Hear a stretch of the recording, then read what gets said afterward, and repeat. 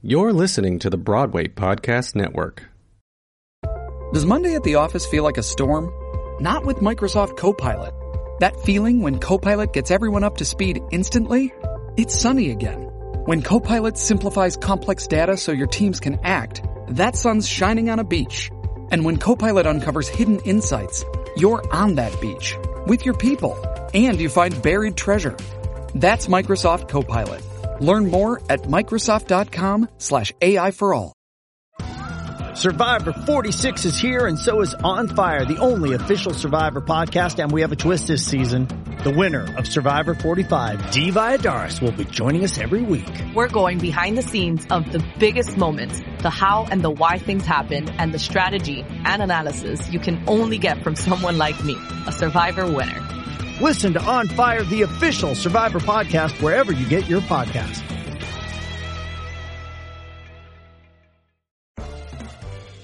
Curtain up, theater people, and welcome to Your Program is Your Ticket. My name is Sean Chandler, and I'll be your host. Your Program is Your Ticket is a discussion of smaller theater works and the people and organizations that make it happen. As many of you know, Your Program is Your Ticket is a helpful system where your program is literally your ticket to get into the theater in smaller, more intimate productions. It's these works we like to highlight, and it's our goal on this show to feature as many of these productions as possible while still discussing the biggies. Today's show is a follow-up to my Act Two Places series, where I brought on many guests to discuss how COVID-19 affected them and their organizations. As you all know, we got hit hard with a major change of lifestyle and business systems during this pandemic, and theater wasn't spared. In fact, theater has undergone one of its biggest shifts, if not the biggest shift in the history of modern theater. My guests on today's show are former panelists of the Act Two Places series. They are here to compare and contrast their experiences going through the pandemic and update us on how they are doing as we hopefully transition out of this pandemic, whatever that may look like. So let's bring them on. Hi, Your Program is Your Ticket alumni, and welcome back to the show. Hi. Hey. Hi. Hello. Hello. Thanks for having us. Glad to be back. Oh, it's my pleasure, and I'm glad you're back as well. And what I like about this is I see a lot more smiles than from most of you than the last time we spoke. Now, I wanted to get a group of you together and discuss how things have rolled out or transpired for you as artists, as artistic directors, as people who run your theater business, as teachers, and see where we stand. I mean, the last time I interviewed all of you, we were in a very different place. Maybe it's not so different now, but maybe it is different, or maybe it's getting to be different in soon. I hope. Let's all cross our fingers for that. So, I personally think that there should be a collective a conversation at this point, because we've all been so isolated for so long, that it's nice to get together and to talk and realize that we're not the only people who are having these thoughts of difficulty and doom and things like that. I know sometimes I think I'm the only person in the world, and that's not very good. You know, I'm very neurotic. What can I say? Very neurotic and anxious. So let's have all of you introduce yourselves and tell us about your place in the world of theater.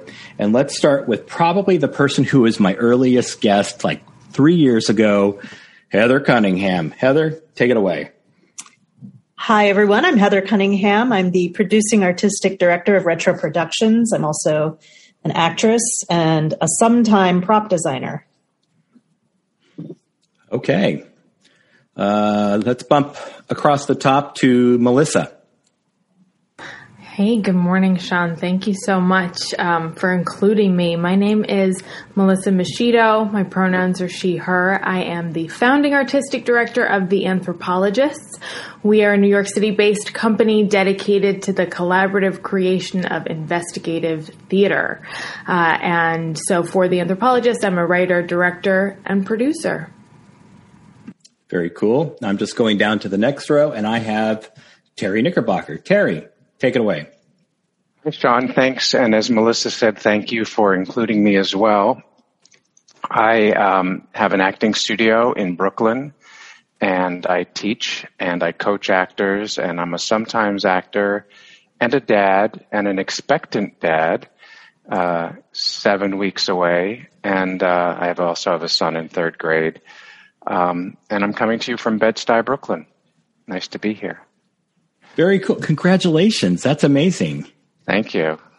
Wow. Now last time we talked, was it your son? Yes. Who was walking in the room a lot. It was adorable. It's very, very sweet. That was one of the things that happens when you teach at home. Right. Yeah. Okay. Next to you is Rob Neal. Rob. Hey, it's good to be here with y'all. I am Rob Neal. I am the artistic director of the New York Neo-Futurists, which is a dynamic ensemble of writer, director, producers who create immediate and mutable art. We have been doing lots of crazy things, and I also perform with the group and write as well. Okay. My group ladies, take it away. Hi, there you go. I'm Deborah Ballardini. I'm the executive director of Group.br, the only Brazilian theater company in New York City. And I am a performer as well, and a coach. And I am in North Bergen, New Jersey right now in my compounds. Okay, cool. Andressa? Hi, I'm Andressa Furletti, she, her pronouns. I'm a multidisciplinary artist and also co-founder and artistic director of Group.br. Very cool. I love your name. I think I told you that before. Andressa Furletti. It just rolls off the tongue. Beautiful. Okay, Larry Little. Thank you. Good morning, everybody. My name is Larry Little. I live in Chicago. My company, CPA Theatricals, creates and develops new musicals for school-aged actors. All right. Very cool. Excellent. All amazing artists, all just sterling people. It's always been such an honor it's been such an honor to talk to you, and those who have been on the show multiple times. It's always fun. Love it. Okay. Remind us of where you or your theater company or your theater business stood immediately after the shutdown. Where were you? What was going on in your head, and what did you do with yourself or your group or your business? Let's start with, we'll go with Rob.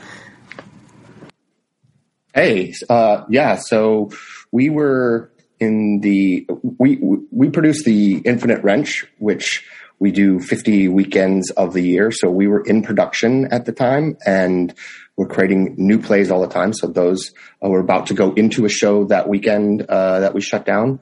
And we were also in the middle of auditions for ensemble members. So all that was put on pause. We quickly pivoted to create a podcast called Hit Play.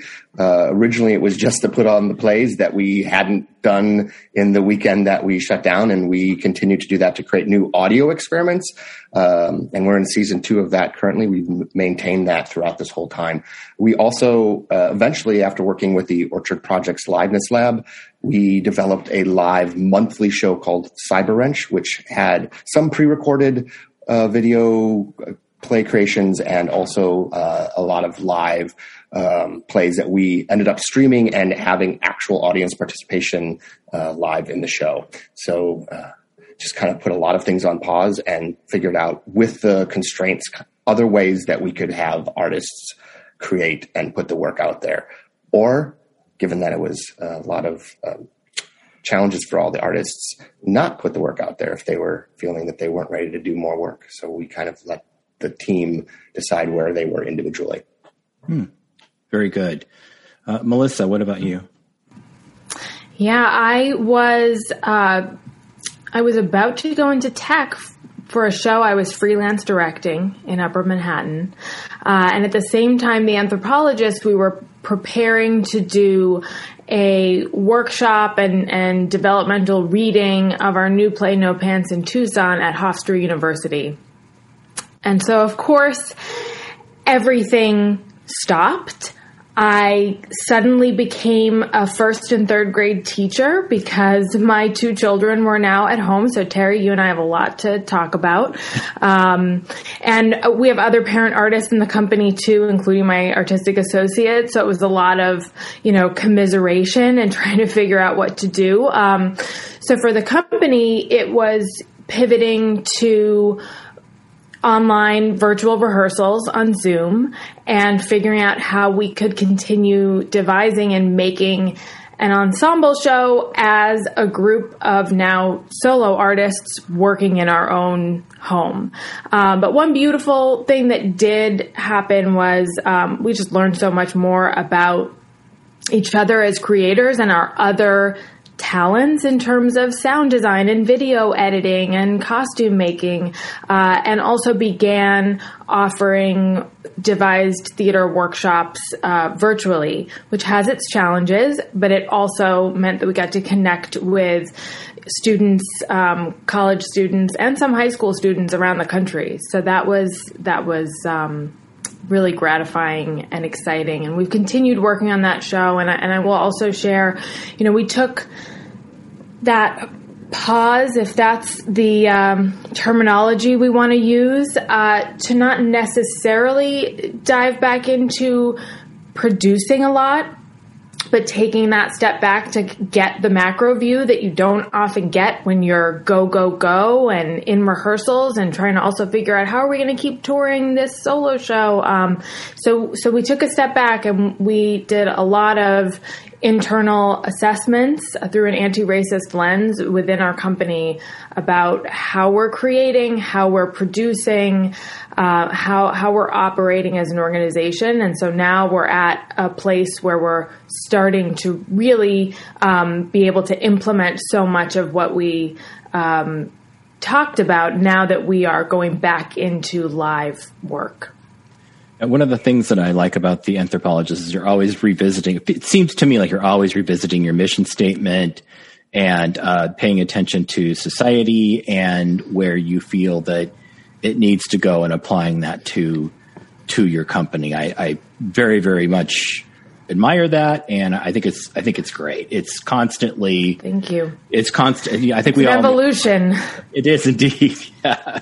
Well, then let's go down to Terry, our expectant father. Thanks, Sean. You asked where I was. I thought I was on the brink of shutting my studio down because, as I think I shared when we spoke one-on-one, I just could not imagine teaching this embodied art form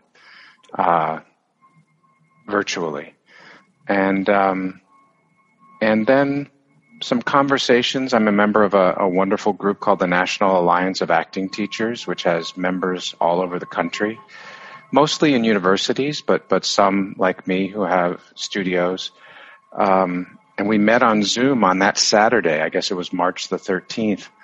And it was there like, how are we going to figure this out? There were 70 of us on this Zoom call. And a lot of people felt the way I felt, like this is not possible. We could do table work, for scene study, but we can't do full-on voice and movement and the physicality that happens in the theater.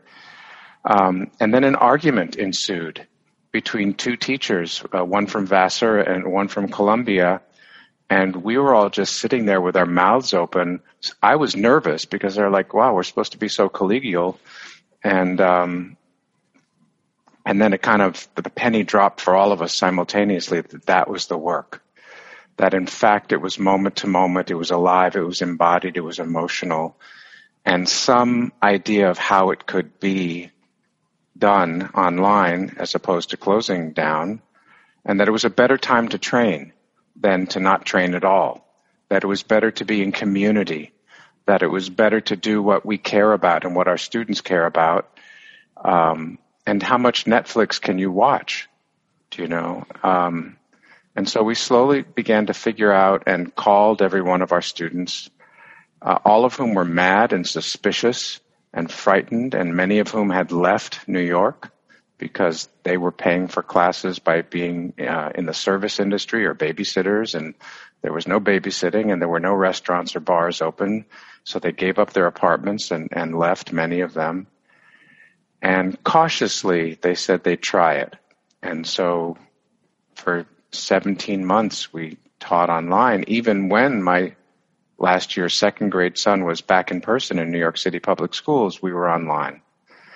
And last week, we had our first in-person classes again, and with masks on, but I swear to God, it was like an explosion of joy. Just in that space, you know, seeing people running in and dancing and moving and doing the work.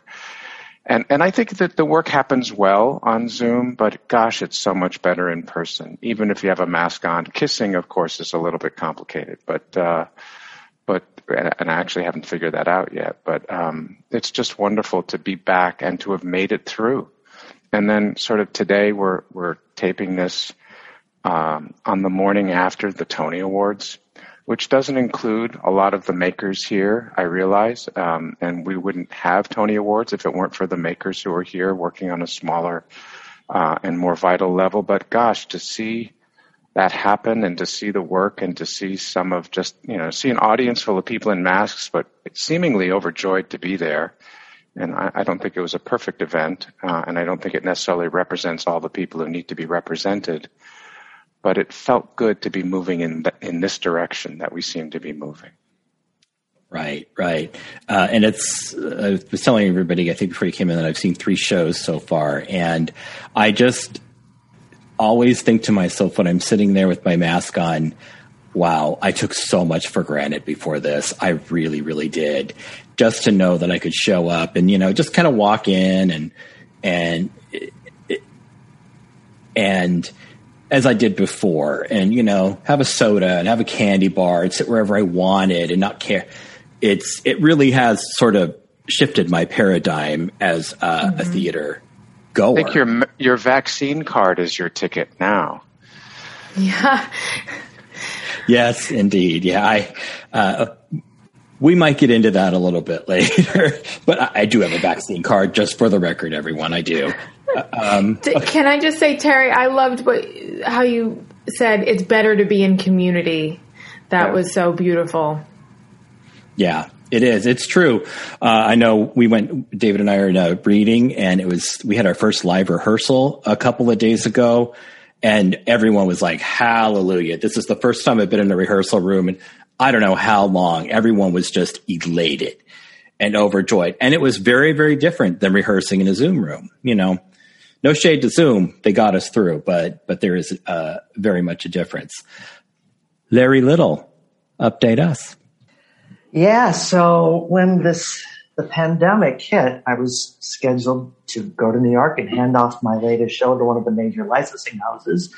I had all these meetings planned with, on and on and on. And of course it happened and everything shut down and I went into a deep depression like everybody else. And then about 2 weeks later, I got an email from a teacher saying, can't you help us out? Can't you create a Zoom show? My kids were scheduled to do Matilda. We had tech, we had final dress, and we were just coming to open and they closed us all down and they're all depressed. And I said, I feel your pain, but no, I can't create a Zoom show. How do you create a Zoom musical? I've never done this before. Thank you very much. I wish I could help you. And I sat with that for a few days and I met with my mentor and he said to me, your answer to everything right now is yes. And I said, but how do you do this? I don't know what to do this. I can't possibly do it in time. And he said, figure it out. And then I realized, you know what? I'm a problem solver. I'm a good problem solver. So I took about a day to get angry over that. And then I woke up and I went, I think I can do this. And then I found out all of the writers that I wanted to work with, they all lost their jobs. So I got on the phone and I said, hey, you want to create a new show? And I'm going to pay you to do it? And they all said yes. And we created a Zoom musical in 5 weeks. 5 weeks. And we were very, very lucky. It's played all over the world, hundreds of licenses all over, Myanmar and Turkey and Ireland and Singapore. And we only did that because, A, we were really desperate and we were really in a creative mode and we did it all over Zoom. And so we really lucked out. we really, really lucked out. We were really busy. We then created 2 more Zoom shows after that. We're still putting the finishing touches on the second one. On the third one, the second one, we were expanding actually to a live stage production. But, it was such a challenge, and it was a mind over matter thing. I kept saying, I can't do this. I don't know what we're talking about. And then we just had to figure out it had to be all monologues, because Zoom is so difficult with dialogues. And how do you do with the music? And how do you blah, blah, blah, blah. But in the end, it came together and it worked. This episode is brought to you by Paramount Plus. Get in, loser! Mean Girls is now streaming on Paramount Plus. Join Katie Heron as she meets the plastics in Tina Fey's new twist on the modern classic. Get ready for more of the rumors, backstabbing, and jokes you loved from the original movie with some fetch surprises. Rated PG-13. Wear pink and head to ParamountPlus.com to try it free. Wow. Larry's company is called CPA Theatricals, and FYI, Larry was a CPA before he started his company, which I think is great and probably extremely helpful in the world. It does help to know that business side. Wow. Okay, Andressa and Deborah, go ahead. I'll jump right in first. I'll try to give an overview, and then Andressa, you can jump in and expand on that. But 2020, we have just on March 1st, we can never forget, we had just finished, just done one of our biggest fundraisers, which is a Saravá party, a party that we do for like 600 people. And I remember March 1st, I was going crazy because there was, we were already talking about the virus. We were already talking about this pandemic. And I walked into the event with like hand sanitizer, bunch of wipes and bunch of things. And people were looking at me like, are you freaking out? What is that? I said, guys, there's a pandemic coming. But we managed to do the party, 600 people. And then, we had a show coming from Brazil as well. Like it was our first, bridge that we were like, we were bridging out with Brazilians, to bring shows here and all that. And we were bringing Colony, which was this show. And I remember Andressa was like completely ready to press the button for like social media, for everything, like to just announce that we were doing this. And this was like March 10th or March 11th or something like that. And the minute she was going to do it, we just got a message saying like everything is closed. It was connected to NYU, and NYU was not bringing the show anymore. It was like this crazy thing. So we did have another party scheduled for June that same year for fundraising as well. But the biggest thing is that we were celebrating the centennial of our muse, Clarice Lispector. And we wanted to bring this immersive theater back, to celebrate her centennial. And we had to cancel that. This was our big thing of 2020 to, celebrate the centennial of this amazing Brazilian author. And we had to cancel. So it was pure craziness. Like we didn't know what to do. Do we do readings? Do we do, what do we do? But we did create a few things. We did like 33 weeks straight of readings to celebrate Clarice Lispector. That was one of the biggest things. And it was so amazing because it brought us even closer to our community in Brazil and here. And it also exposed even more of our work into the I shouldn't say the Americans, but to the non-Portuguese speakers of New York or, worldwide. We also did Clarice's Day, which that's the way we found to celebrate her centennial, was a 16-hour straight from 5:30 in the morning up to 11 o'clock. We celebrated her existence. And that existence was through film, theater, dance, music, everywhere that her work could be, portrayed. We brought those people in. We had 5 panels. lives, everything. So it was just Andressa and I. Andressa doing all the tech stuff, and I'm all dealing with all this other, connections. Andressa, tell us about the tech stuff. Please. Because your show that you did was super techy, and I loved it. Yeah, just to clarify, piggyback what Deborah is saying, we have this show called Inside the Wild Heart, which is an immersive show, and it's very intimate, and it's everyone in the house, and the actors are really close to the audience, and that was the show that we had planned for bringing back in 2020, and of course, that would be impossible, right? But we had filmed this show when we did it in 2018.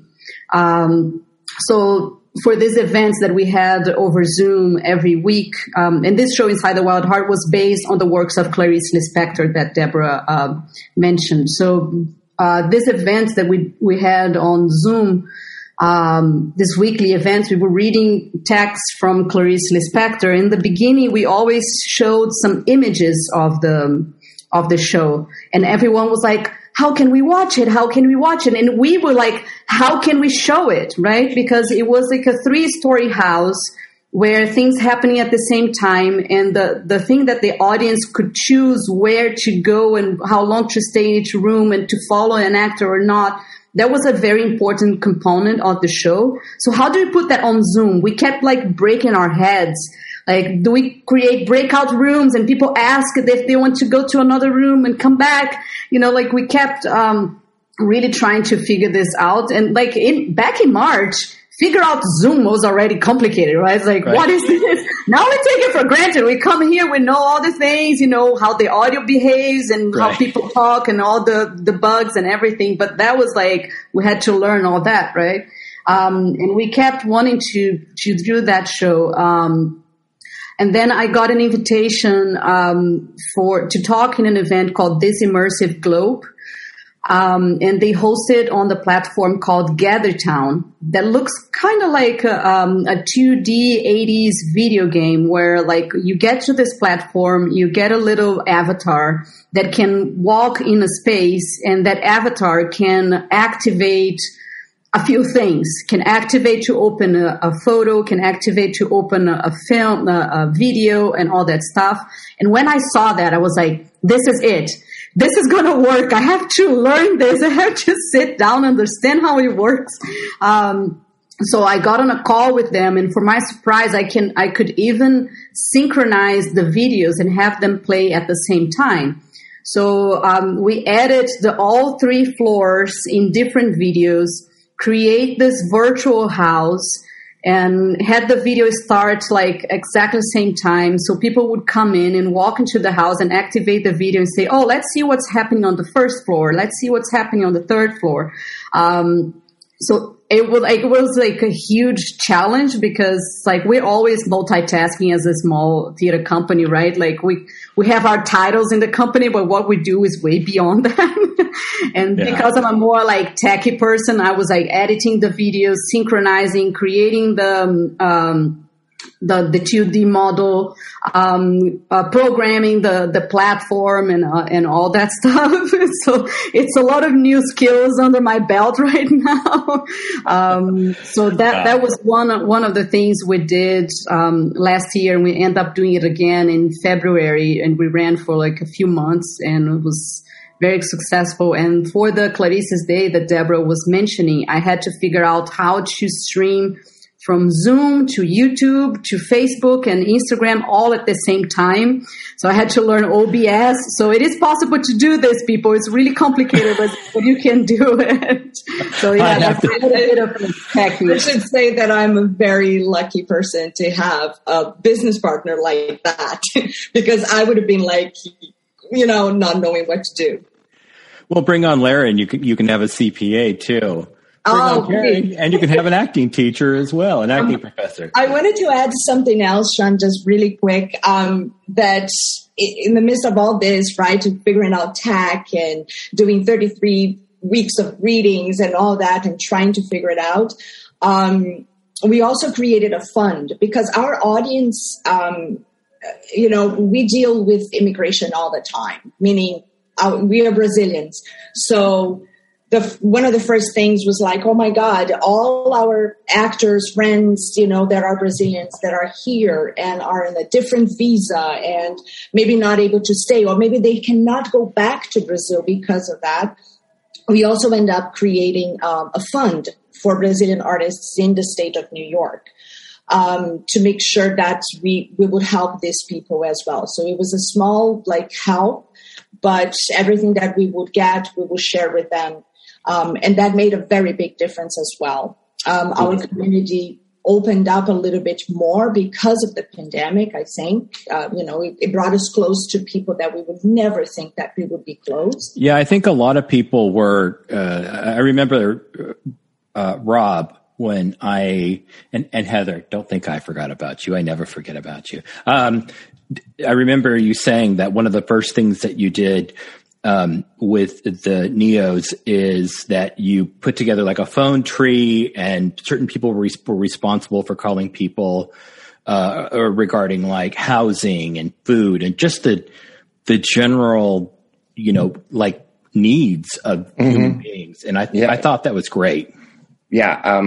Not to preempt Heather, but the community, Melissa and Terry were bringing this up too. The community was really important in how we are as the smaller community of our theater, and then the community that we're performing in, and like really having that outreach. And we also created an artist fund that allowed neo-futurists to be supported, whether they were actually in some of the new digital media that we were creating or not. So every month people got at least something to help them along. And that look at what our community is and how we can support it and strengthen our ties was something that was kind of a theme throughout. So, and I believe permeates what we do now, that we really, really mind and was important to not just the art we created, but the sanity of our company during these times. Oh, absolutely. Okay, Miss Heather, your turn. Well, 2020 was supposed to be Retro's 15th anniversary. And I guess technically it was Retro's 15th anniversary. And having been producing for 15 years and seen a lot of companies come and go in those 15 years, I thought, wow, that's something to celebrate. We made it to 15. And we were going to celebrate by producing our first musical. We'd never done a musical. And a musical is a really big undertaking, even when it's only 6 characters. So we had, we were at the point in production where we were cast and we took press photos the day before the shutdown. And we had some sort of idea like, well, we could do this number of rehearsals via Zoom so that we don't fall behind. But it became very, very obvious very quickly that we weren't going into rehearsal. And this was Your Good Man, Charlie Brown, right? Your Good Man, Charlie Brown. Right, which in itself is a very sort of segmented show for the most part. And I'm sure even that was difficult just to figure out. We never got that far. We were several weeks out from our first rehearsal when shutdown happened. We had literally only taken photographs, but we had done other other production elements had been done. A lot of money had been spent that wasn't going to come back. We had to let our amazing cast go, basically. We thought for a while, well, we'll just press pause on this and we'll do the show another time. And even now that theater's coming back, I am not comfortable producing a musical in the spaces as small as the spaces that Retro works in. Right. Even with only 6 characters. It just, the idea of spitting and sweating that close to someone else is, it makes me uncomfortable. Not just as an actor, but I don't want to be the producer responsible for someone becoming exposed. So, that, frankly, in addition to the director no longer being available. So we're not, I don't know if we'll ever get around to doing Charlie Brown. I don't know if we'll ever get the rights again. I don't know if we'll ever go back to it. I've got the props were done. I've got the props in my parents' basement in a stack of boxes. But, we returned what we could. We tried to get as much money back as we could. We've got, some credits around town for rehearsal spaces and other things. But it became very obvious that Charlie Brown wasn't going to happen. Yeah. That, if I'm being 100% honest, put me into a pretty deep depression. I did not pivot well the way everybody else, at least on this panel, seems to have pivoted. It took me a long time to even consider doing something. When we finally did, we did a one night only live Zoom reading of The Man Who Came to Dinner as a fundraiser, because we had lost so much money on the show that we couldn't do, as I'm sure many, many, many companies did. And we managed to recoup a little bit, and I managed to put a couple of dollars in a few people's pockets because of that. And I had to learn how to use Zoom too. And we weren't even doing anything that technically difficult. My stage manager was a godsend because she figured out how to connect Zoom to QLab. Don't ask me how. I don't know, but it's possible. It's not easy. It's not easy. I was in a reading, and we had a stage manager who just could not, had the hardest time grasping it. So, I don't know how she did. She figured it out. I don't know. God bless her. I was trying to figure, I was like, oh, well, we'll do Foley effects. We'll do them all live. What is it? There's only the phone ringing and the doorbell. We don't have to. And she was like, no, I'm going to figure it out. And she figured it out. So it'd be ding dong. And then 30 seconds later, ding dong. It was really complicated. We actually teched Man Who Came to Dinner before we ever had a table read for Man Who Came to Dinner, which was a very unusual backwards way of doing things that we never thought would be, but it was necessary to figure the QLab stuff out. But she figured out exactly how many seconds that delay was, so that she would know when to go, basically. And we provided costume pieces and a handful of props, and we put together, I don't know, that was 15 or 16 actors. That's a huge show. And a number of people played multiple roles.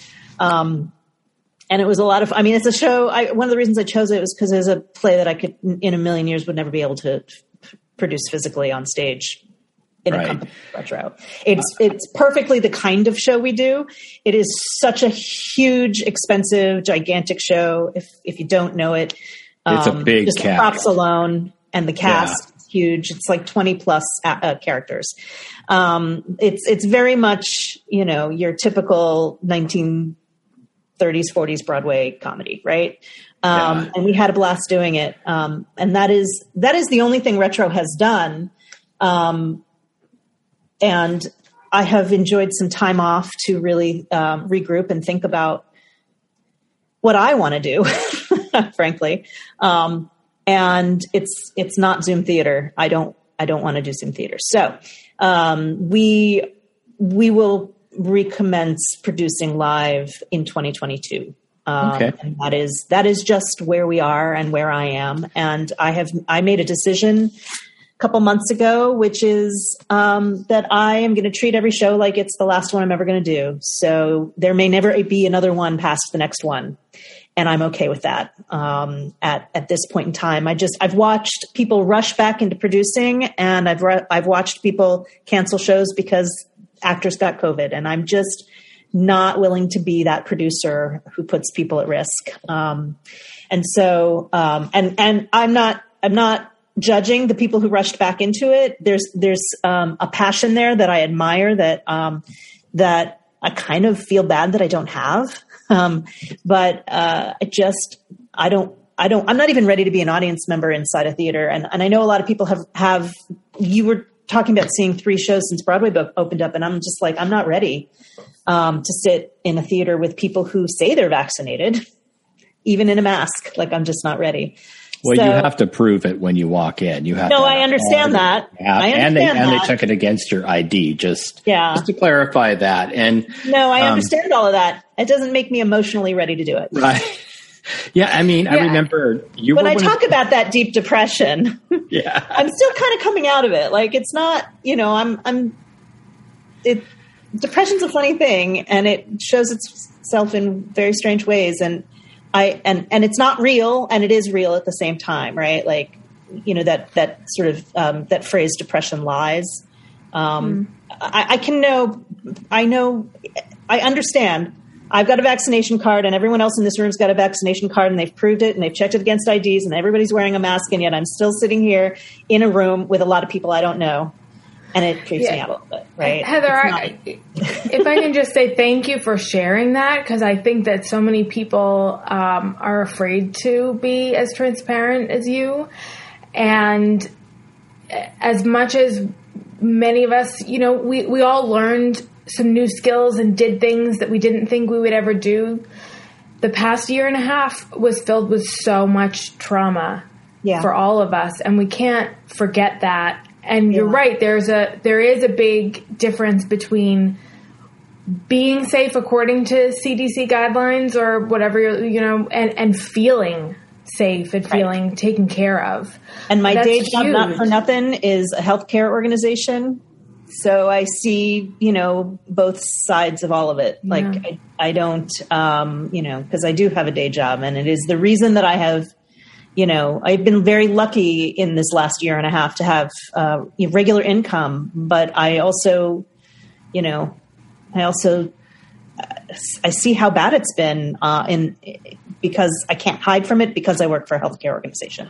Yeah. If I didn't work for this organization, it's entirely possible that I'd be able to, close all that out and ignore it. Right. Yeah. I can't do that, though. Okay. I want to make an observation about you, Heather. You're one of my first friends here in New York and on the podcast. And I know how committed you are. And I know that is not a light and easy thing for you to say. And I only believe it about 20% because of the fact that I know as soon as things get a little bit better, it's going to happen. I wanted to ask all of you, because I was just thinking, if anybody else had this feeling, I'm one of those people that, like, when trauma happens, I immediately, I think I'm Superman, and I deal with everything and I'm fine with it. And now that things are lightening up a little bit, I'm feeling it. I'm having like a delayed reaction. Is anybody else going through that? Like, I'm just like, oh, everything's better now. And okay, here comes the depression and what do I do? And I've done pretty well over it. So has anybody else had that syndrome? Yeah, I'll second that, Sean. I think last year we were such in survival mode, and such like do like, and my husband is a scientist. He's an immunologist. So like we became like the hub of information for so many people.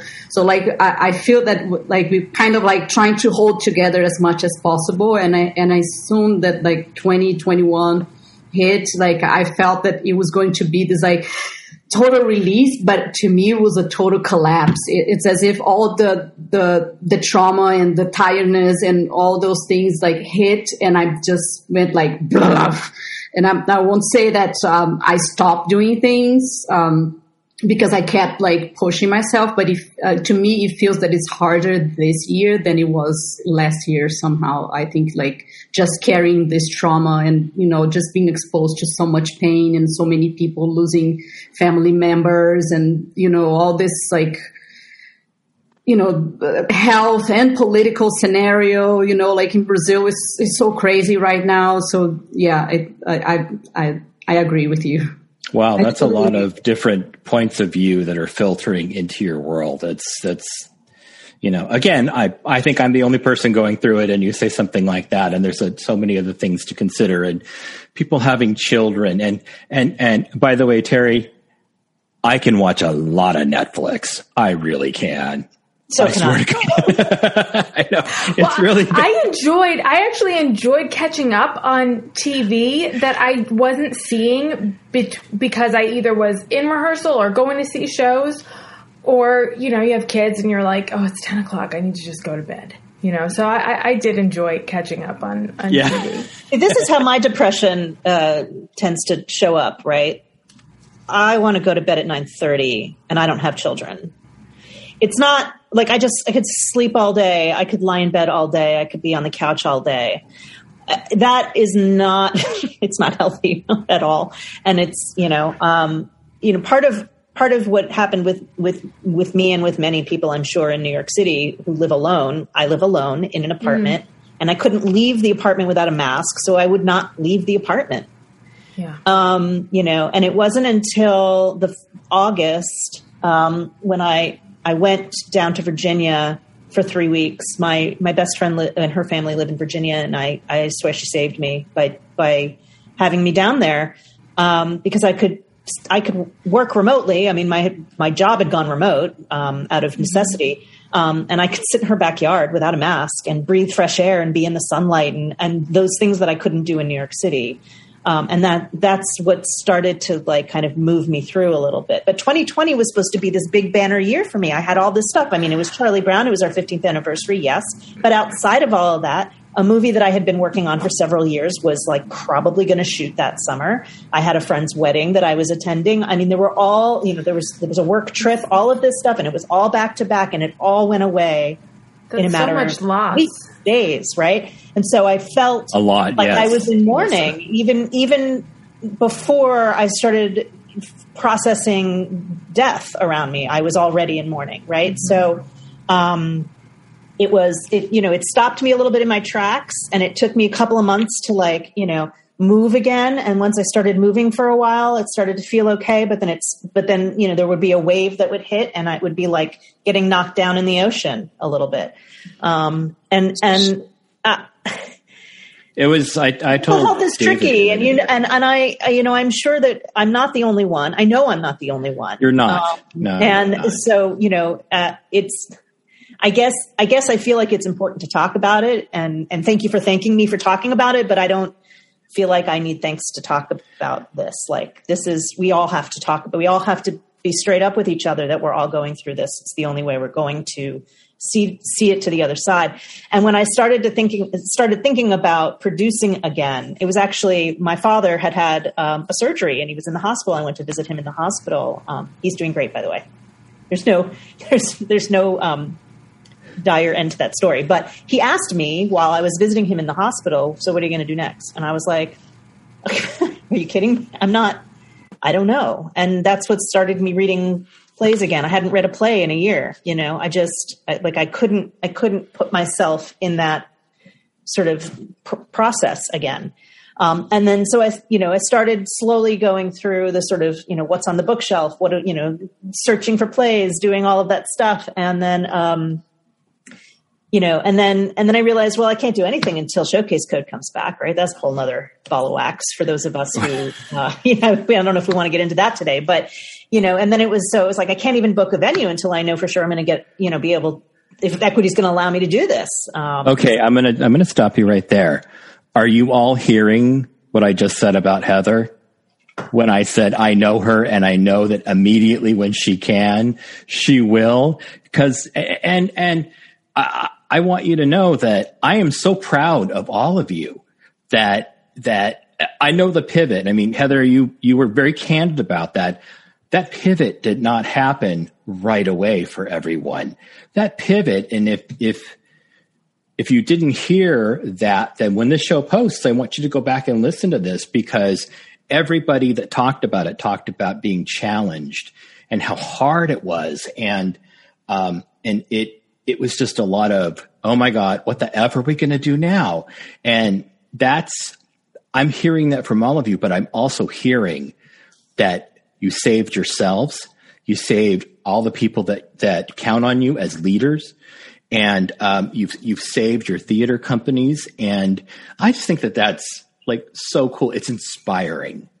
And the more I'm listening to you, the more you all are sounding the same, like you all went through that and did that. And it's just super cool.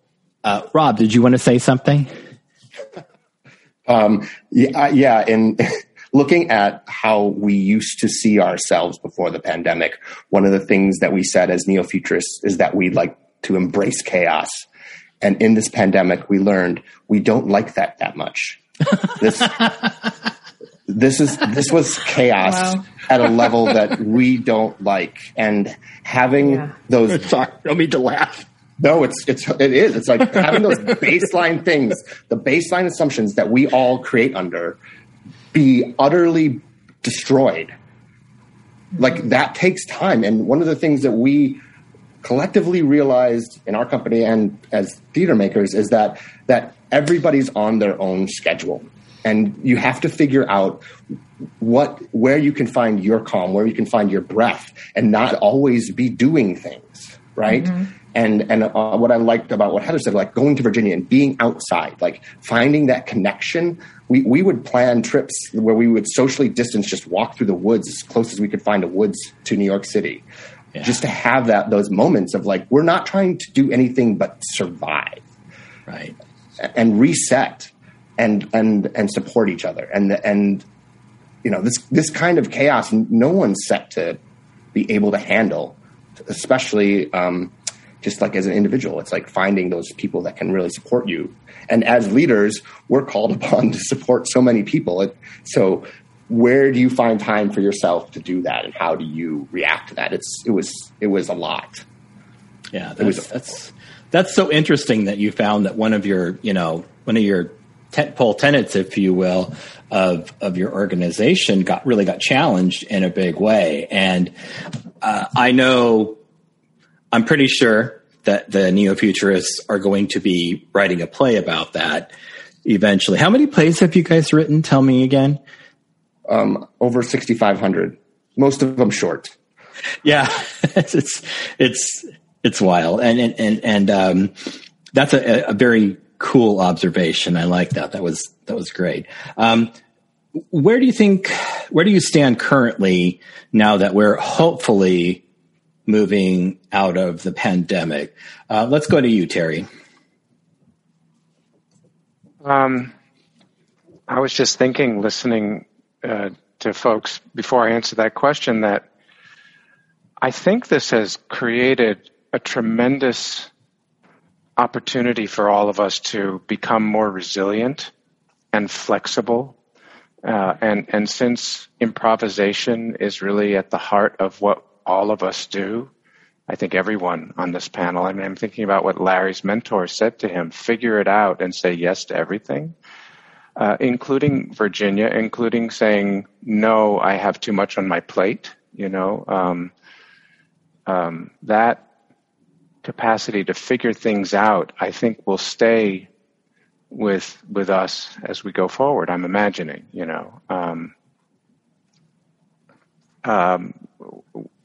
where I am right now is cautiously optimistic because I don't think I saw the Delta variant kicking us in the pants the way it did.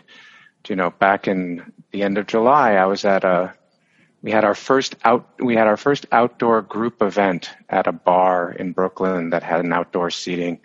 And none of us wore masks. We were all vaccinated. And this one person came in with a mask. And I thought to myself, dude, you're weird. And then we found out the next day that somebody had gotten COVID and tested positive who was vaccinated. And it was a breakthrough infection. And I was like, okay, that was stupid. And we all got tested and nobody else had it. So, but there are all these other variants, Mu and Lambda. And, I don't quite know where things are going to ever, I'm just longing for the day where we don't have to wear masks anymore, but I don't know when that is. And that would be sad if it's a forever thing. I don't think it will be, but it's been much longer than any of us anticipated. Meanwhile, there's work to be done. And it seems that the theater wants to make work. I know for a fact that film and television has never been busier. Mm-hmm. When I talk to agents of some of the people I coach, they have never been busier because there's such appetite, speaking of Netflix, for content. And so every project that, writers' rooms were completely operating throughout the pandemic, generating content, waiting for the time when sets could happen again. Hey, it's Kaylee Cuoco for Priceline. Ready to go to your happy place for a happy price? Well, why didn't you say so? Just download the Priceline app right now and save up to 60% on hotels. So whether it's Cousin Kevin's Kazoo Concert in Kansas City, go Kevin, or Becky's Bachelorette Bash in Bermuda, you never have to miss a trip ever again. So download the Priceline app today. Your savings are waiting. Go to your happy place for a happy price. Go to your happy price, Priceline. At the same time, my business is down by 40%. So 40% fewer people are committing to train to act right now, which doesn't make business sense because there's a lot of work to be done, but it makes economic sense and just like depression and nervousness sense. I think people are still very nervous. I'm nervous. There's that do-si-do when you meet someone and you want to hug them, but then you're not sure. It's like, you know, I got a pandemic dog, and that's been very helpful to get me out of the house. And there was definitely a day because I would see people out on the street and I'd be wearing my mask outdoors, and then somehow that day passed, and now nobody outdoors in my neighborhood is wearing a mask when we walk around, and except maybe kids on their way to school. But when I drop my son off to school, we have our masks on. So I don't know. I'm cautiously optimistic. That's where I'm at, and really want to keep training, and it's joyous to do so. Very cool. Larry, let's kick that question to you. Cautiously optimistic is it, or certainly for me and my stuff. Because we work with kids, you know, it's hard. So we just finished a show called Miley Chased the Science Space, and it was designed for middle school kids. And that's right in that gap, you know, 12 and up have the shot and 12 below don't. But, you know, my God, they're still doing performances fully masked, socially distanced stage. You know, and I see them on Zoom. I've gone to two of them live. The whole audience is masked. Everybody has to do this. But, you know, so these teachers and kids are still dealing with this craziness that the adults at least have had their doses and all that. So we're on the brink.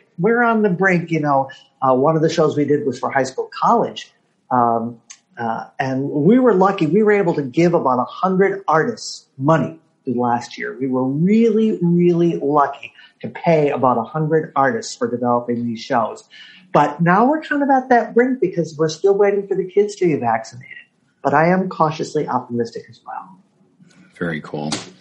Deborah and Andressa, what do you feel that you've learned overall from going through this experience? What will you take with you into the post-pandemic world? Variants be damned. I think we could write a book about this, but I'm going to keep it short for the sake of everyone listening. Like just a few things that come to my mind. I think never take for granted a hug or holding hands or being together in the same space. I think this is something that, you know, we thought about so much, you know, especially us Brazilians, like we grow up hugging everyone, right? Like we see someone for the first time. When we introduce, we go like, mwah, mwah, mwah, 3 kisses on the cheek. And then 5 minutes later, if you say goodbye, you hug, and that's your best friend. And this distance, you know, like sort of like not taking for granted this. And also, I think it was Terry that mentioned about resilience and being able to reinvent. I did not know that we could do that so fast. And somehow that's really inspiring for me for other issues we have all over the place, that we can come up with urgent solutions and reinvent ourselves and do other things, you know, like if you think about climate change, there's also like urgent matter, and we keep kind of like postponing taking real action about it, you know, like that gives me some hope. So yeah, I'll leave with that for now. What a great way to express that. It's like, you know what? If challenged, you can rise to it. And that could be applied to so many other things, so many other challenges that are happening and occurring right now. And we can do it. We're not that apathetic. We're not that lazy. We can step up and figure it out. Definitely. How about you, Deborah? What do you want to take from this? There's so much that goes on in my mind now. I'm still like back into your observation about the delayed reaction, the delayed, depression. And I feel like we are, at least me, like I'm so much in a bubble sometimes, I don't live in New York City. I live in North Bergen, have my backyard, have like, my little, spices in the back. And it's like, oh, okay, well, we're in quarantine, but yeah, I'm very privileged. I have my little house. It's okay. That doesn't mean that I'm not looking out there, but you don't really know until you feel it. And it gives me a knot in my throat because I really felt this year, all this depression that you were talking about, Heather, I felt this year, and it really hit me even worse when I went to Brazil for my father's passing, which was about a month ago. And that's when I had to get into the airplane. Is that, when you have to have your COVID test, things become much more intense. And I am the type of person that's very systematic. I am a day, a week, a month ahead. And not knowing, I think that's where we all are. We don't know. And not knowing, it is really, really tough. So we are really right now, we are being tested. Our improvisational skills are being tested to the bone. Right. And, what Terry said about this is improvisation. It's the core of what we do, but we don't really know until we have to be on that, metaphorically in this life stage and going through the not knowing what the next line is going to be, what the next variant is going to be, are we wearing masks? Are we not wearing masks? I'm a COVID compliant officer, but then it's like, yeah, you took your certification. You're cool. But now you're like, you have to keep up with all this information that keeps changing all the time. So the answer to your question, definitely, I echo all Andressa's words. Resilience, flexibility, I breathe. I had to breathe a lot. And I think that that's where we are right now. It's try to live in the moment. I'm going to go to one of the most organized people I have ever met in my entire life, and that's Melissa. Now, Melissa, did you feel? She's looking at me. She's very humble. Eyebrows. She's very, very humble, but she's super, super, super organized. Thank you. Do you think that? As somebody who has that mindset, a lot of people have said that occurred. Did it change that? Did you go into super organization mode? People are talking about their pivots. What was yours like? I think there were a lot of ebbs and flows, especially once getting past this. I wouldn't say denial, but we didn't know when the shutdown happened what was about to come in terms of how long and intense this period would be. And so, as I'm thinking back, hearing all of you speak, there were pockets of this past year that were really tough. Especially for me, it hit even just last month when with Delta's arrival and just thinking, oh my gosh, how is this going to play out in the long term? And here we go again. Right.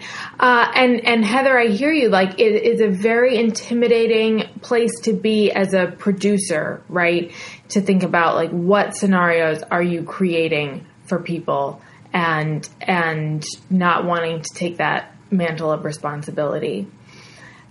So our company, we've had many, many conversations about COVID safety, comfort levels, what we felt comfortable doing, what we could do as a company to keep people safe.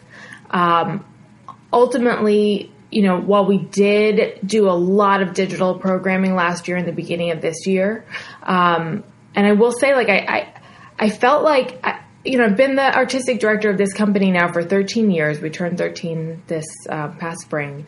And this was the year, thank you, I see some snaps. This was the year, maybe it goes with you're 13, we had our bat mitzvah, feeling like adults, I don't know. But I felt like I arrived at a new place as an artistic director. Not even necessarily as an artist, but as an artistic director, as a leader, trying to create new opportunities for artists, trying to take care of artists in the right way, on an individual level, food, helping with money, and especially those first few months. But also just thinking about, what does our company have room for? It had room for a lot more than I had envisioned before. So that was really exciting. Now, we have this show that we've been working on for 3 years.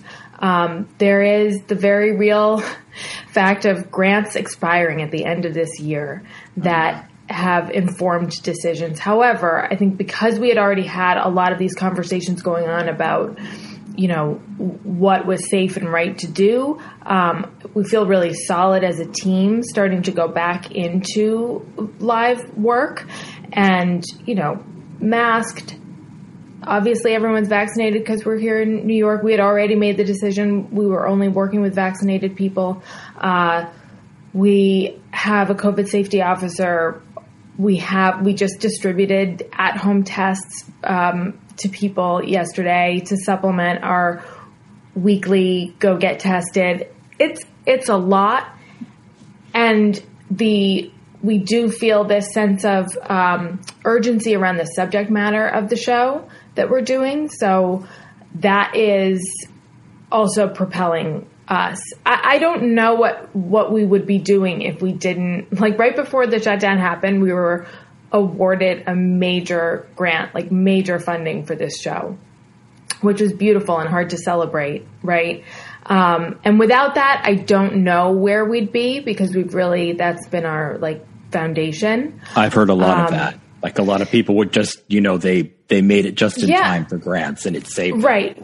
It's so tricky, because on the one hand, you're like, okay, that can't dictate what we do, right? I don't want to make a decision based on that is going to have negative repercussions. On the other hand, I'll just say, as a small organization, having grants delayed and then an extra year to be writing more grants, we have more of a funding, a foundation of grant support now because we had that 2-year stretch. Now, our budget grew a lot because we really committed to paying people competitive fees. So we're still not there. We have a gap. We're opening in 6 weeks. Oh my gosh. We have a lot of work to do, but we have an amazing team that's ready to tell these stories that really do, where I feel like they do have to be told. So I told you she was organized. She's always like this. She's always got. I'm like this is organized. I don't know. There's things that could be better organized, and I do feel like sometimes we're stretching. I want to do more than a company our size could do.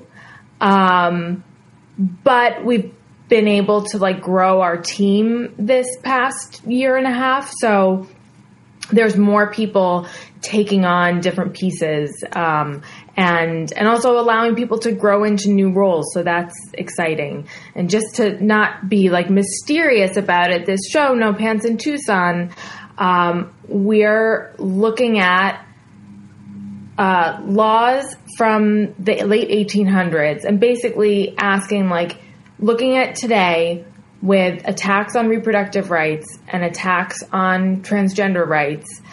It all started in the 1800s with laws against cross-dressing.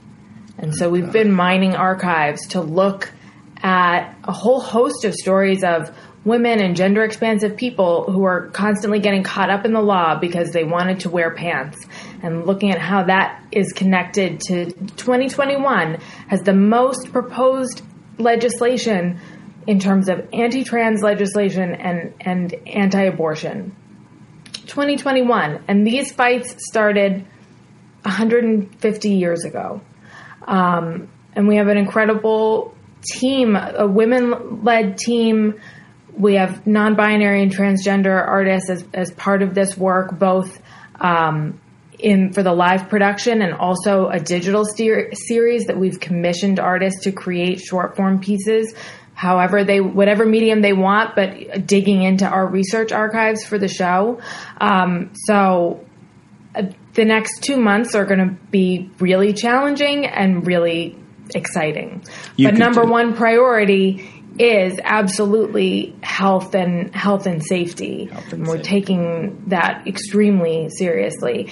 And for people, when we last spoke to you, Sean, when you invited myself and other company members to chat, we were talking about access and how, being able to share our process over Zoom and start creating digital work to share over the internet, opened up our audience and gave more access. And we're definitely still prioritizing that, whether it's through a filmed on-demand or live streamed version of the show, which we will have, or by budgeting for ASL and closed captioning services, so that whether you're in the theater or whether you're in New York and you do want to come to the theater or you don't want to come to the theater, we're really trying to broaden access to the work across the board.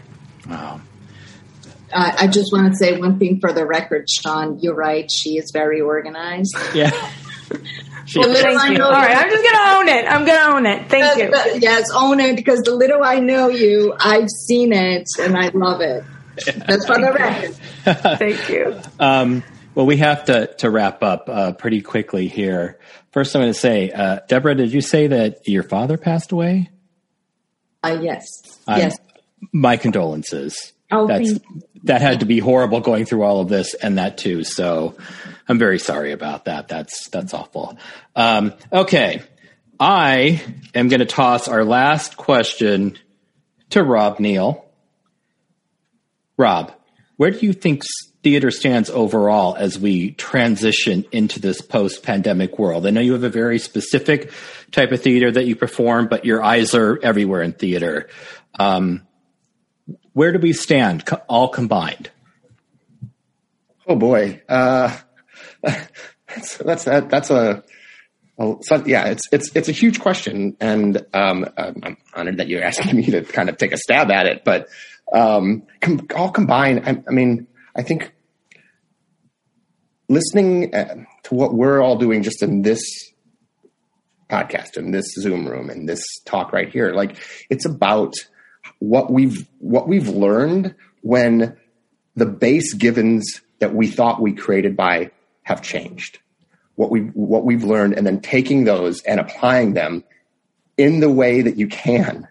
And that's not the same for everybody. That our companies, our people in our company, neo-futurists, people in your companies, have different responses, and those responses are valid. And you have to take those into consideration.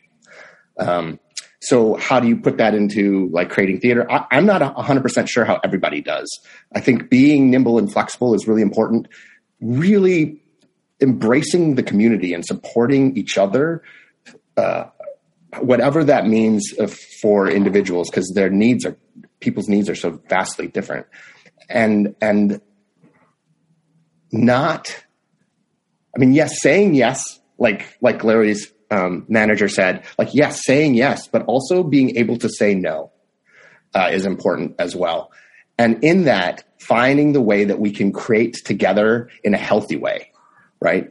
I think we opened the Infinite Wrench we're back in the theater as of 2 weeks ago. And just seeing how people as a community in a space behave similarly to what it was pre-pandemic, but also vastly differently, is important to note. Indeed. And how we can create and put things out there as safe as possible. There's going to be risk, and everybody's response to that is important and personal, but putting that in there so we can have those moments of being together in the same room as best we can. Now, I have to say, I've sat in shows, and not always, since theaters reopened, and not always felt comfortable at how proximate everybody is. So how do we adjust to that? How do we honor that response and still create things? And in the end, know that it really is about the community that the art is being created for and in. And those are not just the little companies, but the broader context. And that we're, as I think this really came true we're all in this together, and we have to not just look out for our own interests, but look out for other people as well. So the collective we, all of us together, helping each other, and not just physically helping or financially helping, but mentally helping, and letting everyone know that you're not alone. We're not alone. Theater is a very, very resilient and scrappy art. And, I am proud to be a theater artist, and I am proud as hell of all of you, and the way that you all just, no matter how difficult it was for you, you're all outstanding, wonderful leaders, and you took a big pile of crap and you turned it into something beautiful.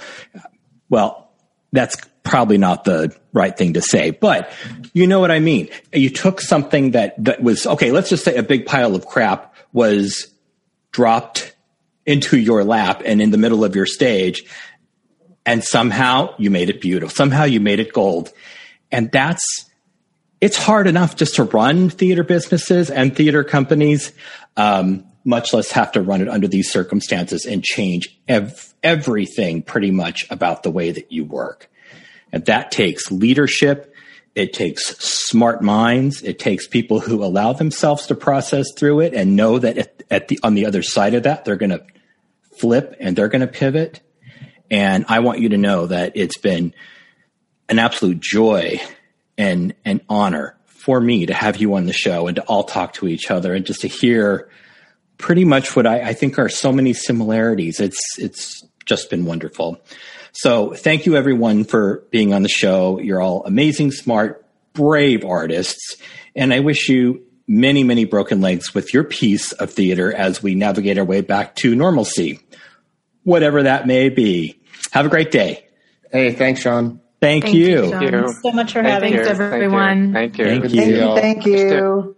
Nice to meet everyone. Yeah, nice to meet everyone. Congratulations, and, keep strong.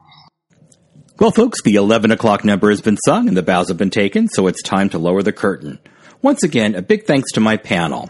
Rob Neal, Artistic Director of the New York Neo-Futurists, Melissa Moschito, Artistic Director of The Anthropologists, Larry Little, Producing Artistic Director of CPA Theatricals, Terry Knickerbocker, Owner and Studio Director of Terry Knickerbocker Studio, Heather Cunningham, Producing Artistic Director of Retro Productions Theater Company, Andressa Ferletti, Artistic Director and Co-Founder of Group.br, and Deborah Ballardini, Executive Director and Co-Founder of Group.br.